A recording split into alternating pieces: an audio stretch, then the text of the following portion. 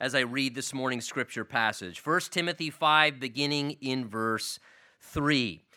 Paul says, "Honor widows who are really widows, but if any widow has children or grandchildren, let them first learn to show piety or godliness," the idea is, "at home, and to repay their parents, for this is good and acceptable before God. Now she who is really a widow and left alone trusts in God and continues in supplications and prayers night and day. But she who lives in pleasure is dead while she lives. And these things command that they may be blameless. But if anyone does not provide for his own, and especially for those of his household, he has denied the faith and is worse than an unbeliever. Do not let a widow under 60 years old be taken into the number, and not unless she has been the wife of one man, well reported for good works, if she's brought up children, if she's lodged strangers, if she's washed the saints' feet, if she's relieved the afflicted, and if she's diligently followed every good work. But refuse the younger widows, for when they've begun to go wanton against Christ, they desire to marry, having condemnation because they've cast off their first faith or first pledge. And besides, they learn to be idle, wandering about from house to house, and not only idle, but gossips and busybodies, saying things which they ought not. Therefore, I desire that the younger widows marry, bear children, manage the house, and give no opportunity to the adversary to speak reproachfully. For some have already turned aside after Satan. If any believing man or woman has widows, let them relieve them, and do not let the church be burdened, that it may relieve those who are really widows." And Father, we just humbly ask for the gracious help of your Holy Spirit to continue in an attitude of worship now by being attentive to what your Holy Spirit would say to us through the Word of God. Lord, speak by your Spirit through what you've already spoken here in the Word of God. We ask this together expectantly in Jesus' name. And everyone said, amen. Amen. You may be seated. You know, I think it is fair to say that God is into a family-first approach. And what I mean by that is us responsibly taking on the responsibility to take proper care of our own families. At times, both natural families and the church family, spiritually, which we are, does need to determine how to navigate helping out people, even in the area of assisting people perhaps financially or practically. And I think in this passage, we really learn some great lessons here of how to take care of family. As we've been talking about with 1 Timothy as a study through this letter, we talked about how this letter in the Word of God deals primarily with how the local church is to operate. Paul specifically said, this is how you're to conduct yourself in the house of God. So it's a letter about how the local church is to function in lots of different ways. And here this morning in chapter 5, we get instruction regarding how the church is to determine when, as well as how, to go about helping those in financial need, or those maybe in financial distress or difficulty. How families are to take care of their own relatives, and wise ways to navigate this using, as we see here, criteria to decide best practices. Not just randomly nor rashly just giving away money to someone who pulls on our emotional heartstrings with some severe need or financial distress, but actually using discernment and qualifying if it is a right situation to do such. If you look with me back in verse 3, the section opens by Paul saying, honor widows who are really widows. Now, when he says really widows, he's not implying they are somehow deceiving. He's going to talk about a particular widow in a certain category that needs to be assisted in a certain way. He advises here, starting out in verse 3, that it is God's heart to truly help and to genuinely support those who have a sincere financial need in right occasions. And let me just say, the reason he begins to go into this section was because in the early church and among the ancient culture, typically that category were predominantly widows or orphans. We see a lot about widows and orphans from Old Testament to New Testament, and here he says, honor those widows. Now, when he says honor there, that does not just mean show respect towards, but you can clearly tell from the word used and the way the context flows, he's not just talking about honor in the sense of showing respect, but even more displaying practical care in an honorable way. So he's describing a respectful, honorable attitude that then translates into actually acting upon that in such a way that you do something to honor them by caring for them through a practical expression, supplying financial or some other form of service to help. It's where we get our word today, may recognize the term honorarium.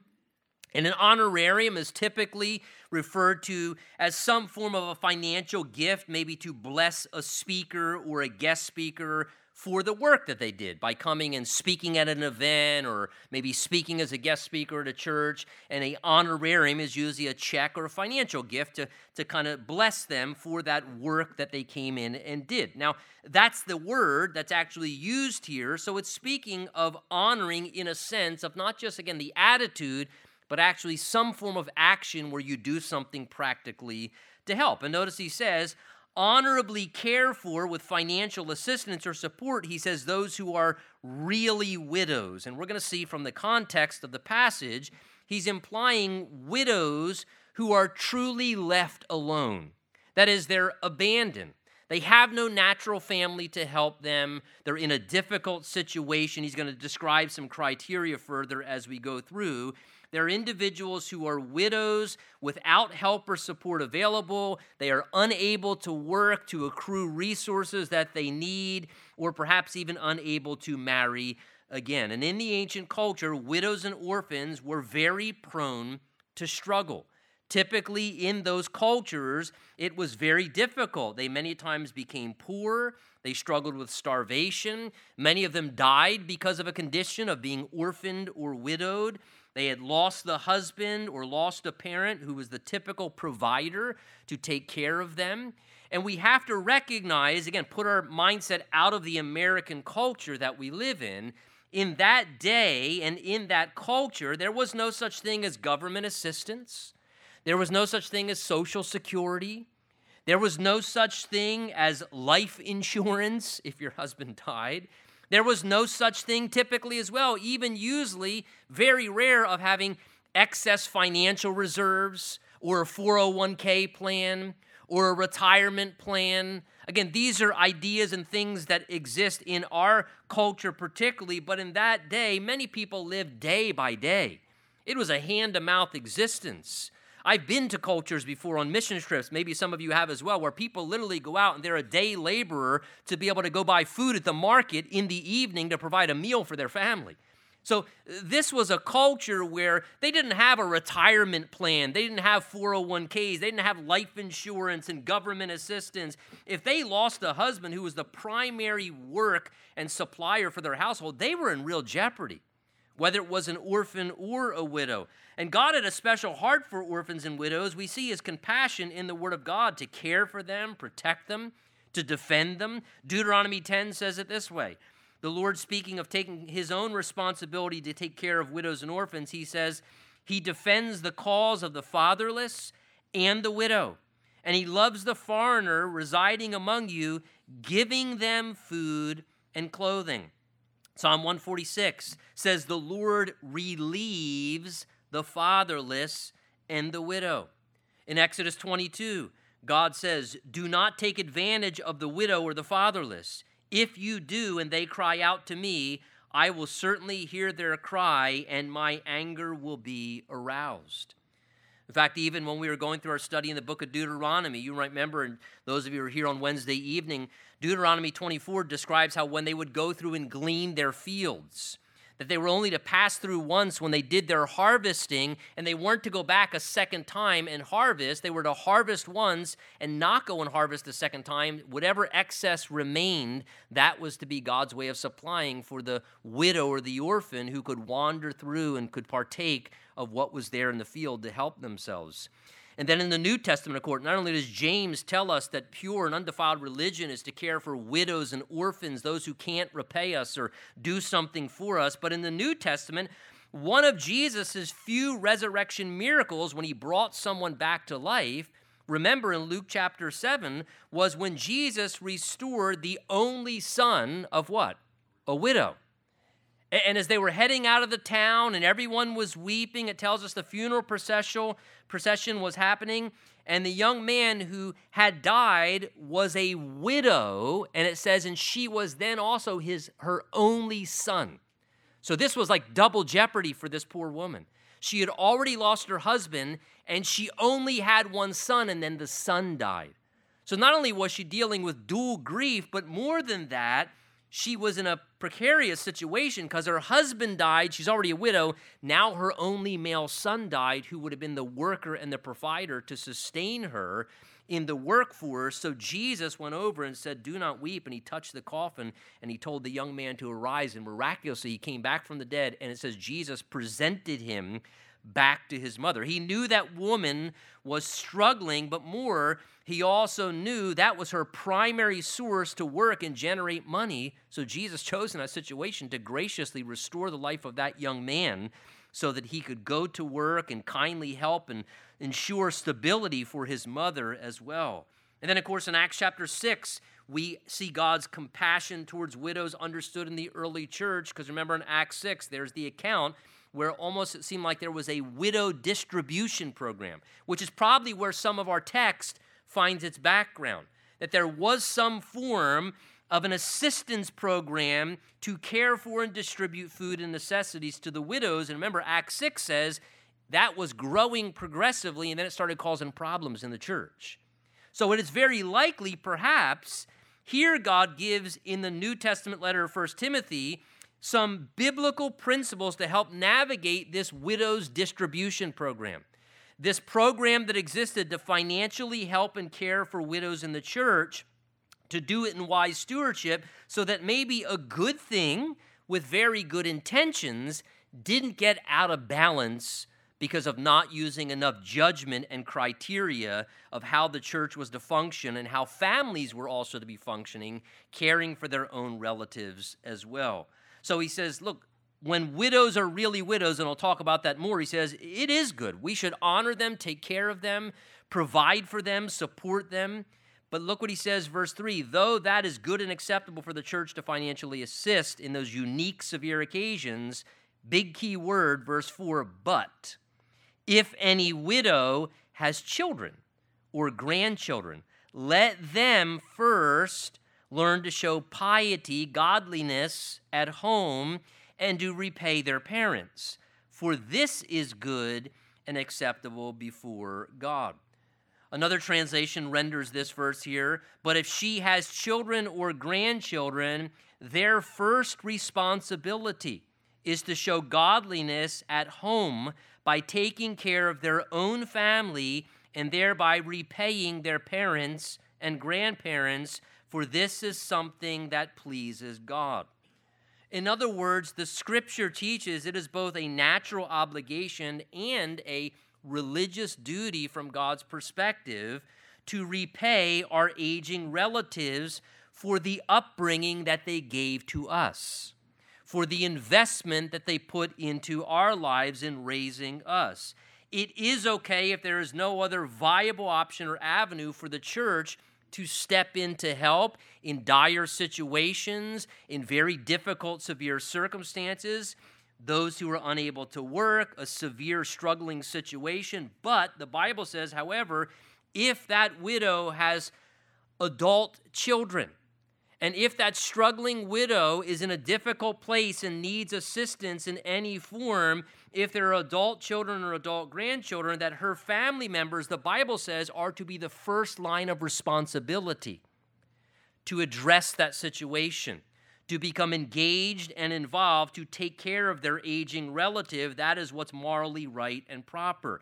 This, to me, is just another scripture that expounds upon the biblical command teaching that natural families are to take care of one another. Again, many of us know the Old Testament passage, honor your mother and your father. Again, the same idea is implied in that. Honor your mother and father isn't just be respectful when you're still living in their home, don't smart mouth. The idea encompasses way more than that when you understand the teaching of it. The idea there, honor your father and mother, implies more than just respect. It encompasses and includes taking on responsibility to honorably take care of them in their latter years. As they age and as they decline, to find ways to care for them as is needed. See, God understands something, and that is this reality. He's been around for a little while. God's been around from Adam and Eve. He's watched lots of families and lots of generations. And what God understands is eventually the process of family life, does it not? It goes full circle, right? That's what family life does. Life goes full circle. First, the parents and the grandparents, they're taking care of the kids, changing their diapers, feeding them, making sure that they have what they need, supplying for them. And God charges parents as well as grandparents to do a really good job with that and to invest and to care and to train. But then eventually what happens? I know what happens. I just married off my third and final daughter. Then they become independent adults. And then they leave you weeping at home all by yourself as a husband and wife, mourning your loss, right? Hoping somehow a few extra dollars in the budget will make you feel better about it. But that's what happens. Then they become independent. And then there's that season kind of that exists like that. But then all of a sudden, what happens? As time progresses and parents age, they become more needy of help and care and assistance. And then the process starts to kind of reverse itself. The roles start to reverse. And then the child, God says, needs to then sometimes gradually more and more, and as it progresses, it becomes more obvious, then the child needs to start taking care of the grandparent and the parent, right? Because then what happens is as age happens and health declines and situations transpire, later on for a season, that child or grandchild needs to then render the same kinds of care to the parent or grandparent that was once rendered to them. As their health is declining and their finances may be struggling, and it's hard for the aging parent and grandparent, no doubt, losing that independence to admit when they need that help, to accept that help. That's tough. I'm not there yet. But I've watched the process of, many a times, and again, it's a difficult thing. I have to imagine when you get to that stage, and I realize I will at some point, where then all of a sudden you have to almost accept the fact that your independence isn't safe anymore, or that you need assistance, and that's tough to navigate, where a grandparent or a parent or a child or a grandchild is trying to kind of help the aging relative realize, look, you need to let me you can't handle that anymore, and you got to let us be involved here and help, and that's a tough thing. Again, when they're so used to that was what they did their whole life, right? And they don't want to be a burden. And so there's a complexity to all of this, and it's difficult to navigate how to render that care to the aging relative and the complexities of that. Yet, the clear thing the Bible says is the responsibility for doing such as a first priority, God's design, it falls upon the family. That the family is to take care in an honorable way of their aging relatives, and God gives multiple reasons why, even here in verse 4. He tells us there are multiple reasons for the younger taking care of the older generation of their family. The first thing he says, it's our way as the younger generation to repay them. The idea is we owe it to them. That's what God's saying. You have a debt. They invested into you, and God says, now for a season, you owe it to them. It's a form of honorable repayment. He also says it's also a way that we learn how to show godly living at home first. He says that's another thing. They should first learn to show their piety, their godliness at home, repaying their parents in this way. So it's our way to learn, really, how to exercise our Christian walk as well as Christian ministry starting at home first. And the Bible teaches that our Christian walk and our Christian ministry should always be proved out first and foremost, not in front of other Christians on Sunday morning at church, but in the home, in the private sector. When the real you and the real me is living, that's the place where a Christian walk and Christian ministry is really proved out regarding being loving and serving and sacrificial and humble and being willing to be faithful in a place where, there's little recognition. There's not a whole lot of thanks at times that goes along together with that, but we do it as unto the Lord. And the best place to test our genuine spirituality is always in the household. It's always among the family. That's where our real spirituality is evidenced. I've said many times before, God, nobody else, God gave me the greatest gift on my wedding day. It was my wife, and she's become a mirror for almost 28 years in my life.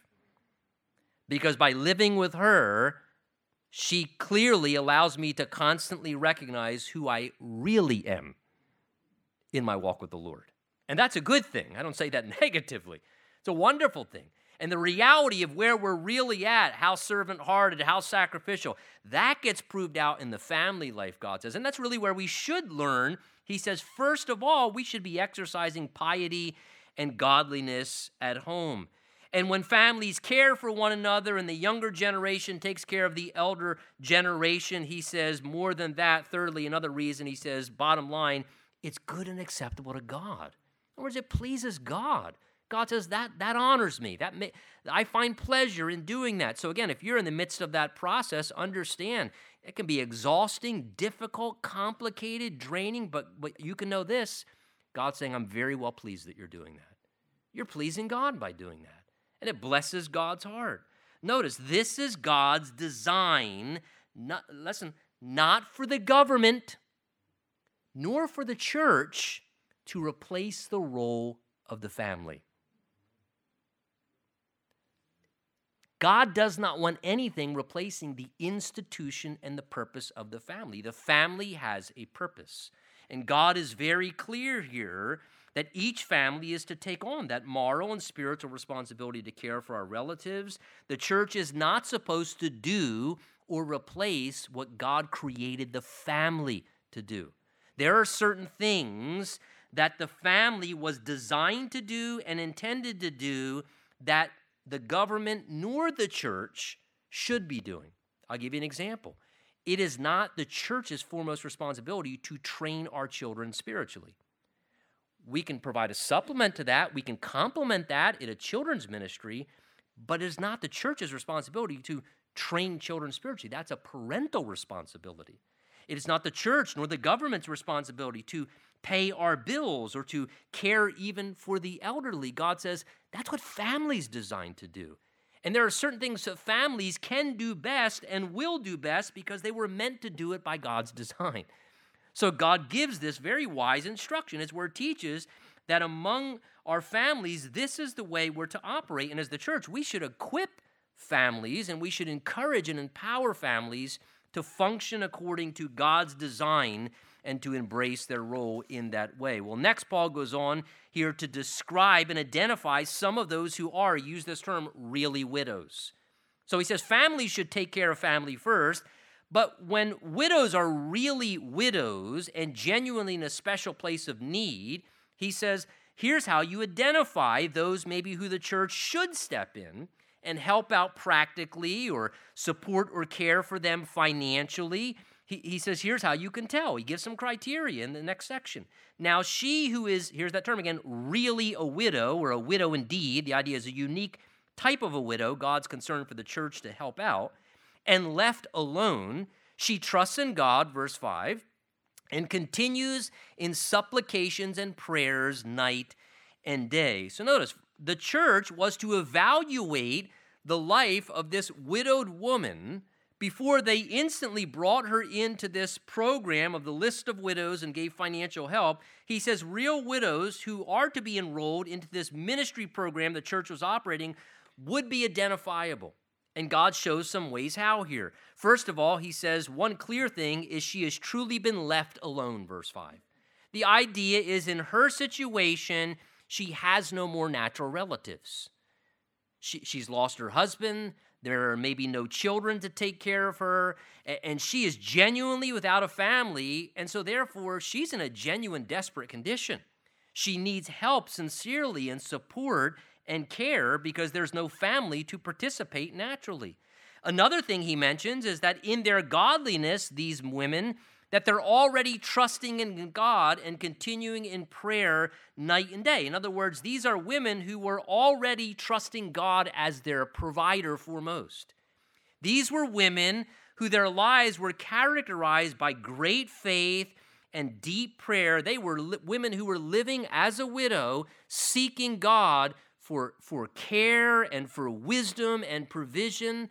They were women who were already looking to the Lord with this beautiful prayer life that was very admirable. God, I need provision for this. Lord, I need you to supply at the end of the month. The oil's running out, Lord. And these are women who were already depending upon God as their provider in a very godly way. And the point I think I want you to take note of, and the Spirit's trying to indicate to us there, is these were women who were already a part of the church family. These were godly women who were already a part of the local church family. They were not, listen, they were not random people coming to the church asking for money. These were ladies who were godly widows in the church that was already seeking God. It was the church simply here taking care of its own family, clearly knowing the situation because this is a part of the church family.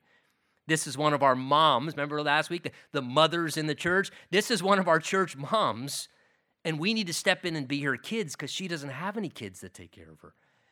But she's a godly woman, and she's someone who we know and we understand her situation. In other words, it was not a situation of guessing with random strangers who only came to the church asking if the church could give them money. And that's a common thing that happens at times. People come to the church as a random stranger, but the only reason they came to the church was because they were asking money. They weren't a part of the church. They're not, and so there's no awareness of any background or what the situation is there. They're just in a crisis situation. Look, one characterizing mark we can fairly say of orphans and widows, they didn't create that situation of financial distress. It just happened to them. And now they're in a dire situation. Now they're in a difficult spot. A widow or orphan does not bring their own problems upon themselves. That's a clearly evident thing, and that's why God's clearly concerned. Hey, this is just a crisis that came into their life. And so therefore, it is right to step in. They're part of the church. We know them. This was a crisis situation that outside of their control. And look, verse 6, he even goes on to say, but she who lives in pleasure, in other words, maybe even a widow, but she's living, indulging pleasure, he says, is dead while she lives. So here, God's cautioning against helping those widowed women, perhaps, who are really not in need of financial assistance, because in some way, he says, they're behaving carnally in selfish pursuits, living poorly. Perhaps there were some, sadly, who didn't care about God or others, and they were really just spending money foolishly and wastefully and self-indulgently, living, he says, for pleasure, kind of a self-driven life of just always trying to indulge pleasure and fulfillment. And again, listen, let me say, nothing wrong with pleasure. Nothing wrong with pleasure. He's going to say in the next chapter here that God gives us richly all things to enjoy. There's nothing wrong with pleasure in moderation. The problem is when someone lives in pleasure. The idea is when they become someone who their idol is pleasure. And they basically live a life where they are driven with pleasurable self-indulgence, whether it's excess living or maybe it's substance abuse, and they basically are just living for the next high, living for the next form of pleasure, and they're just wasting money, squandering resources. They're not a person, contrary to verse 5, they're not a person who's godly and trying to live responsibly, but is just really struggling in the process. They're someone, he says, verse 6 here, who's an individual who's just living with a pleasure-driven mindset, wasting money. And he says, verse 6, such people who are doing that, they're dead while they're still living. In other words, they're living in a self-destructive way, and they're dead to what really matters. The Bible's saying these are not the kind of people who are in real financial need, nor are they probably the type of people who one should consider helping. Some people, it is wiser to refrain from helping them financially for higher reasons of need in their life. See, it's a good thing to help people. That's what this section is about here.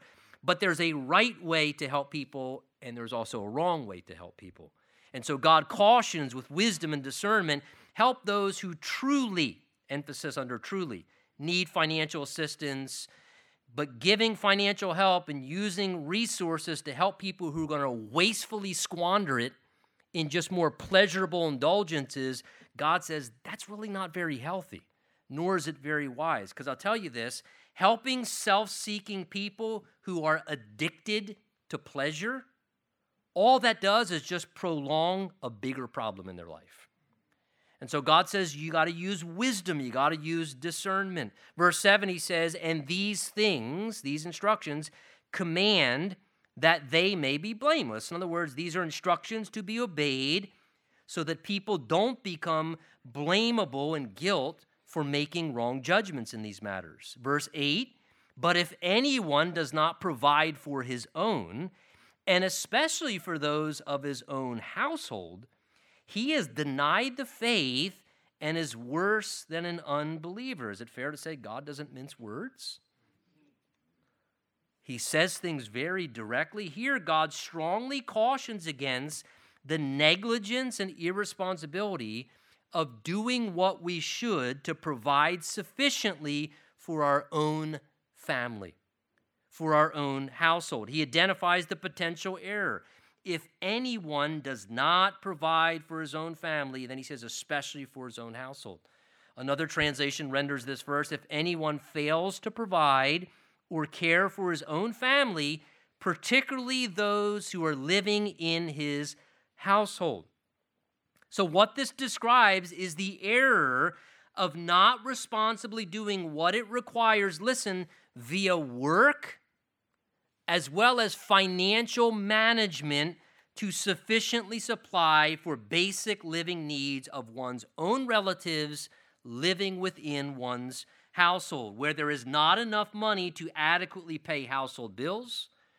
There's not sufficient resources and income to handle basic living expenses, and therefore it is causing undue stress and undue struggle upon the family because of this negligence, forcing then oftentimes others to have to step in and supply money because financial obligations are not being met responsibly in a way that they properly should be.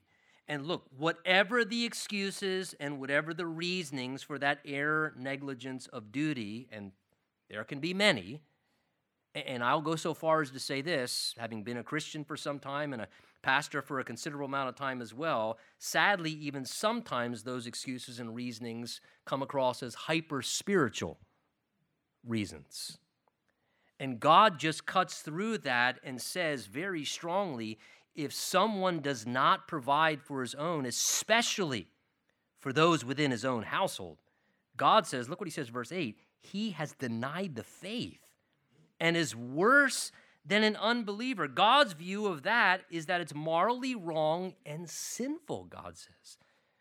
Not to mention, it is a very bad example as a Christian. He strongly reproves this wrong conduct as a shameful Christian lifestyle.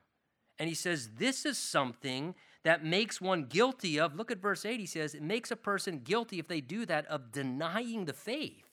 It doesn't mean losing one's salvation. What he means is to do that is a denial of the Christian faith. And here's why. Because it's a complete denial of what the Christian faith represents. Love and servanthood and sacrifice and stewardship and faithfulness and all the things that are encompassed. It's a complete denial of what the whole Christian faith represents, he says. It's a complete countercultural way of living to what Christianity, to be lazy or selfish or unwise or foolish, he says that's a total denial of what the faith represents. And then he goes on to say, if that weren't strong enough, a person doing such, he then adds, by the Holy Spirit's direction, is worse than an unbeliever. Ouch! Worse than an unbeliever. In other words, if someone does that, they're not properly providing for their household. God says it's not a small infraction.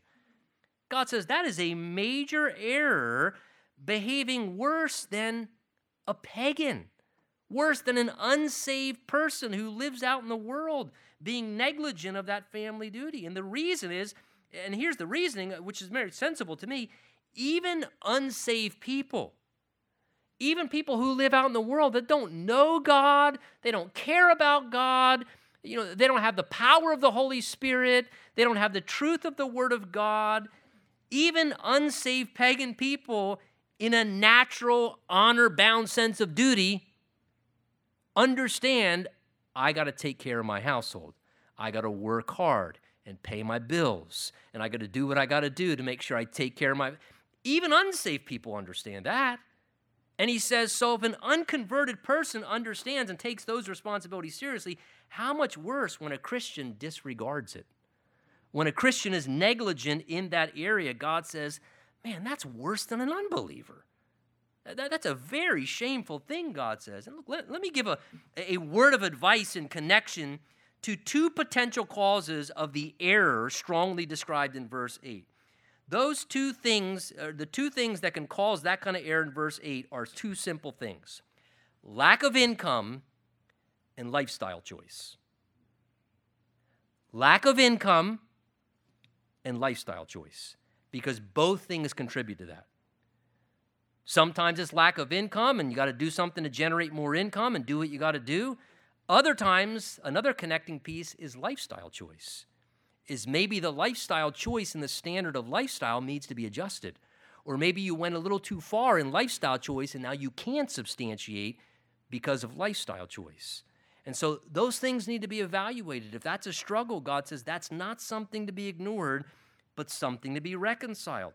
Now, verse 9, he goes on to give some of the criteria to select who to enroll into this list of widows. He comes back to this. Verse 9, he then says, do not let a widow under 60 years old be taken into the number, that is, into the program, enrolled in the list, unless she's been the wife of one man, well reported for good works, if she's brought up children, lodged strangers, if she's washed the saints' feet and relieved the afflicted, verse 10, and if she's diligently followed every good work. So Paul says, don't let a widow be taken into the number unless she meets some criteria. He actually lays out criteria for benevolence help. He actually lays out qualifications. When he says there, verse 9, to be taken into the number, the language is to be enrolled onto a list. So clearly there was some type of a setup that existed, some arrangement, a program of widow care that had certain criteria to get on it to qualify, and many believe even had some duties in connection to it. It's believed, we can't be 100% certain, that this was some type of an enrolled program that they established where perhaps the widow would serve to commit and do things and use her time to minister to people and so forth, and then the church in connection to that would take on her care and would provide for her and support her. And there was this mutual arrangement where both were blessed. But notice, he says there were certain criteria to be used to qualify to receive that financial help. One of them, he says there, first of all, was an age limit. Look what it says. It says she had to be 60 or above to qualify for this benevolence assistance. Now, understand, that's in a time period where age expectancies were usually around the 40s or the 50s.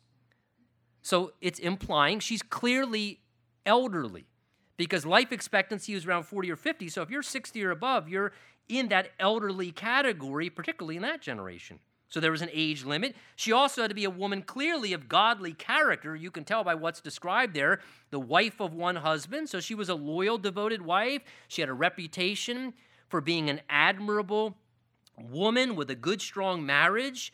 She was already well reported of for good works. That is, she had a great reputation. People in the body of Christ admired her. She wasn't doing these things to, hey, well, what do I got to do to get some of the widow assistance? What do I got to do to get some money from the church? No, she was already doing these things, he says. This was criteria to identify the kind of woman she already was. He says she had brought up children, both her own, and it was very common in the early church to take orphaned kids who were abandoned by the Roman Empire. When people didn't want their children, they'd give birth to them, and then they would just leave them aside to die. So whether it was raising her own children or taking in orphan children, she sacrificially cared and raised children and nurtured and trained them. She had lodged strangers, so she was a hospitable, giving woman. She had washed the saints' feet. That was humble servanthood. She was someone who had a reputation for being a servant. She had relieved the afflicted, so she had done things to care for other hurting people. She had a reputation for being someone who, when she saw hurting, afflicted people, she would do things to take care of them. And he says she was diligent, following every good work. So she just was a good, godly, hardworking woman. We might say a stellar, godly woman, a mother within the church who lived a righteous, productive life, blessing many, and now she's in a time of need in her latter years. And God says, that's the kind of lady you better get involved and help out with. That's the kind of woman who should be enrolled and helped in that list. But notice what he's clearly saying in verse 9, do not let a widow who doesn't meet these criteria be put on the list. In other words, the language is in a negative. What he's saying is don't enroll and supply financial help to just everyone. Don't do that. They have to meet this criteria. Don't just help anyone and everyone who appears to have a need. There was criteria to be met. The church had a duty to give money in a way of judgment and discernment to those who it clearly identified genuinely qualified for it. And look, this is important because let me say, and some may find this offensive, but it's just true. The church is not a bank. Nor is the church intended by God's design to be a universal welfare line. God has created the church to be a spiritual institution, and God's word describes benevolence, assistance, financial help to those in need in this section of the Word of God. And it is very evident God was saying, when you do it, use qualifications, use criteria. When I was pastoring back at Calvary Chapel of York, my assistant pastor was on staff with me. He did a lot of our administrative stuff.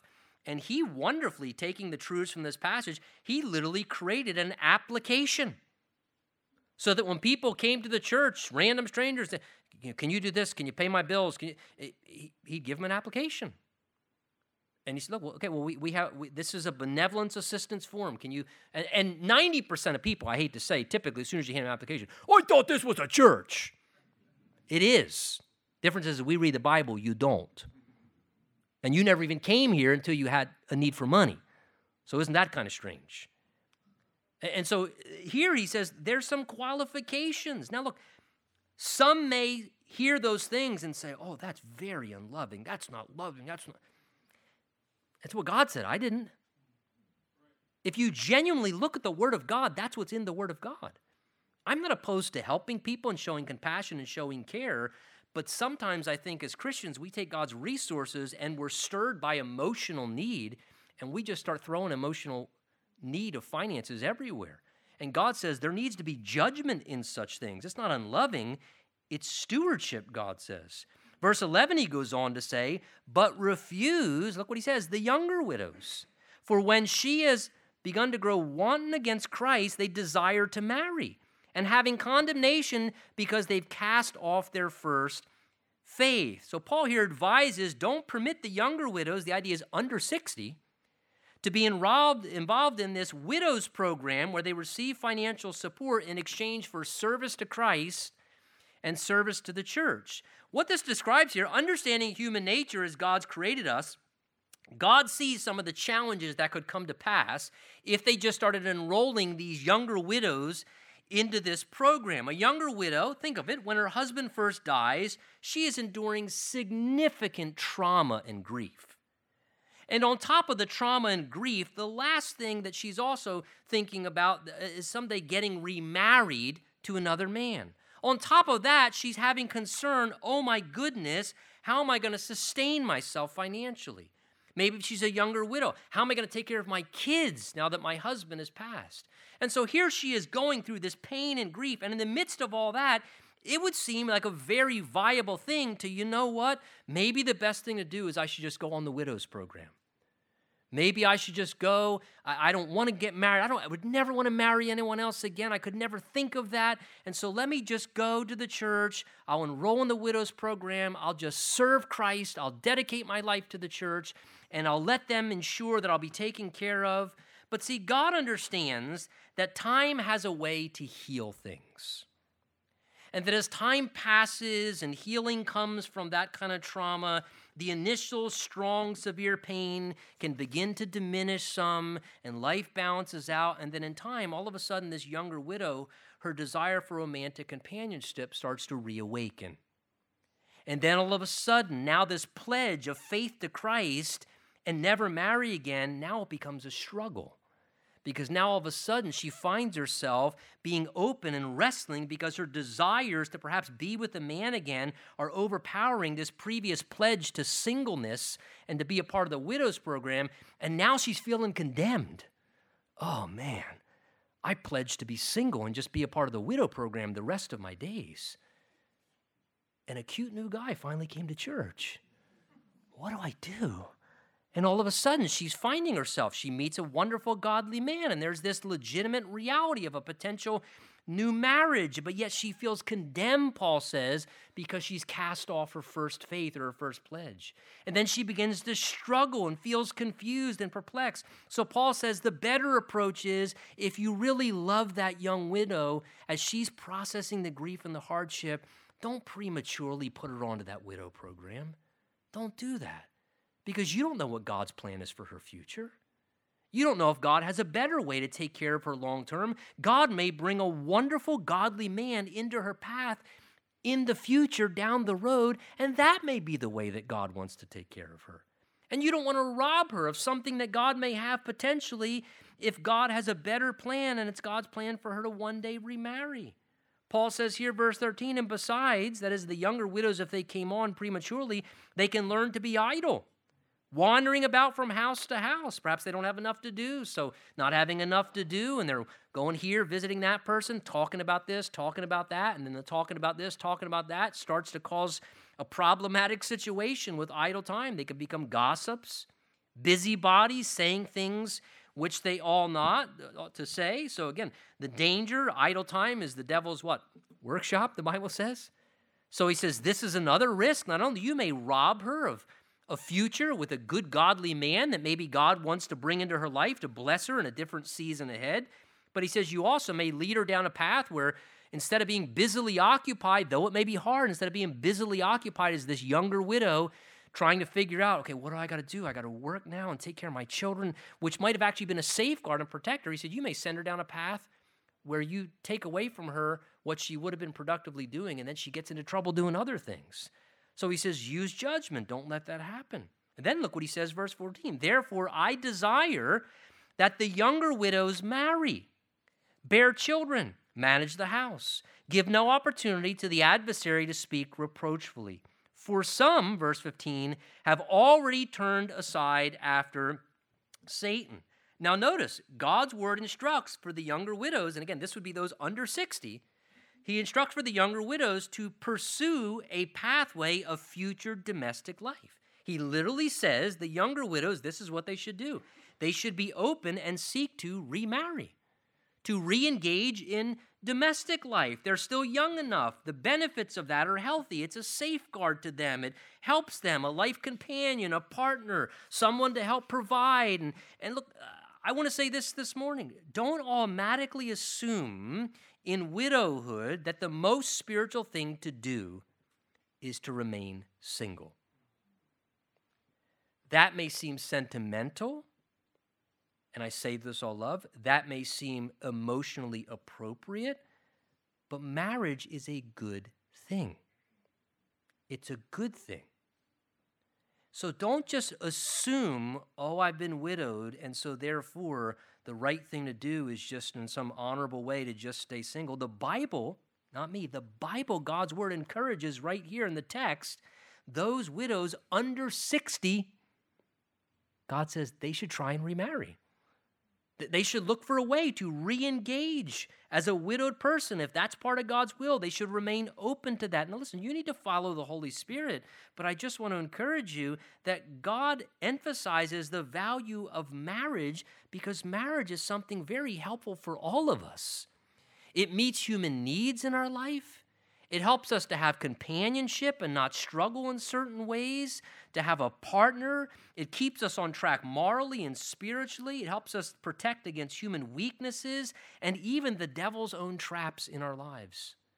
And so here, God's word, notice, says, look, don't be opposed to this. And let me say in connection to these verses as well, because I think it's very important to recognize that God's word instructs and encourages the Christian wife in the Bible here to be foremost domestic. Do you see what he says there in verse 14? He says that the younger widows would marry, bear children, and manage the house. One translation says, take care of their homes. That's what an all-wise God recommends in marriage a wife would primarily give her foremost attention to. Household management. Titus 2 says that the older, wiser, mature women in the church should teach and admonish the younger women these things: to love their husbands, to love their children, to be discreet, to be chaste, and to be homemakers. That's what God's word teaches is his design predominantly. Now look, despite the modern American cultural trends, which have not served our society very well, nor have they served families very well, God knows how marriage and family works and what is best, and his idea is that the foremost focus of a wife, biblically, is to give her primary purpose and energy to managing her household, to being a homemaker first and foremost as a primary purpose. And I know, listen, I know that's not easy financially. I fully understand that. We did that process for 15 years, and you have to be wise. And if you're going to do that, you may have to make sacrifices. You may have to take certain lifestyle choices that are different than the American culture and make adjustments. But I can tell you as a personal testimony, it works wonderfully. And there are many blessed benefits. And some may look at me and say, oh, because what I'm saying is not politically correct. It is not. It is not. It is not politically correct. But I'll die saying I believe it's biblically accurate. I do. I just don't think it's traditional. Oh, well, yeah, it's true. But it really, from a scriptural standpoint, is something very wonderful, very healthy. And I'll tell you, because when that transpires and that dynamic exists, something wonderful happens because a wife appreciates her husband deeply because she says, I depend upon you. I need you. See, when a wife outpaces and outworks her husband and the dynamics get all reversed in that kind of thing, here, and I've seen this pastorally, she looks at her husband and her mentality towards him is, what do I need you for? I really don't need you. I mean, yeah, you take out the trash, but what do I really need you for? But when it's happening that way, I need you. I need you. And then when the wife is predominantly foremost giving her attention to managing the household, he's deeply appreciating her. Because when he comes home after chasing down the deer all day long, and she's got yesterday's deer on the table, he's going, oh, baby. Whoa, you look incredibly hot. I do. I didn't even get a shower today. And all he's smelling is the venison on the table, right? And something real, I'm telling you, something really wonderful. Genuinely, it does. Something very wonderful happens. And notice the Bible even cautions of the danger of when we neglect God's designs and we invert things. Please don't miss what he says there. He says, here's what I'm encouraging, verse 14, so that you give no opportunity to the adversary, for some have already turned aside after Satan.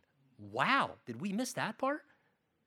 God's cautioning here, when we disengage from his design and neglect his domestic design for families, we can give Satan more opportunity to wreak havoc in homes and families and marriages. And I can tell you pastorally, I have seen it firsthand, seen it many, many times. So again, my simple encouragement is embrace and appreciate to the best of your ability God's ideas and God's design for families. It's wonderful. It works. If you're a young person, prepare for that. If you're, for us as husbands, look, we should do everything we can, gentlemen, everything we can in our power through work and wise financial management to free up our wives to give them the best chance to give their highest energy to the family, to give their highest energy to the household. Verse 16, Paul just repetitiously states, if any believing man or woman has widows, third time he said it, let them relieve them, and don't let the church be burdened so that it can relieve those who are really widows. So he comes back to the same idea, and he says, look, families should take care of their families because then the church doesn't become overburdened stepping in where it shouldn't step in, so that the church can be freed up when legitimate situations exist, when someone who really has a dire financial need, the church isn't so drained and so depleted that it can't step in those situations. Again, the church foremost is a spiritual institution and is supposed to be a base of spiritual ministry to help people spiritually. Should we at times assist financially? Absolutely. And we have, and we do as a congregation. The important thing is God's design and balance and not inverting priorities and realizing that family takes care of family, naturally and spiritually. Let's stand together. Let's pray.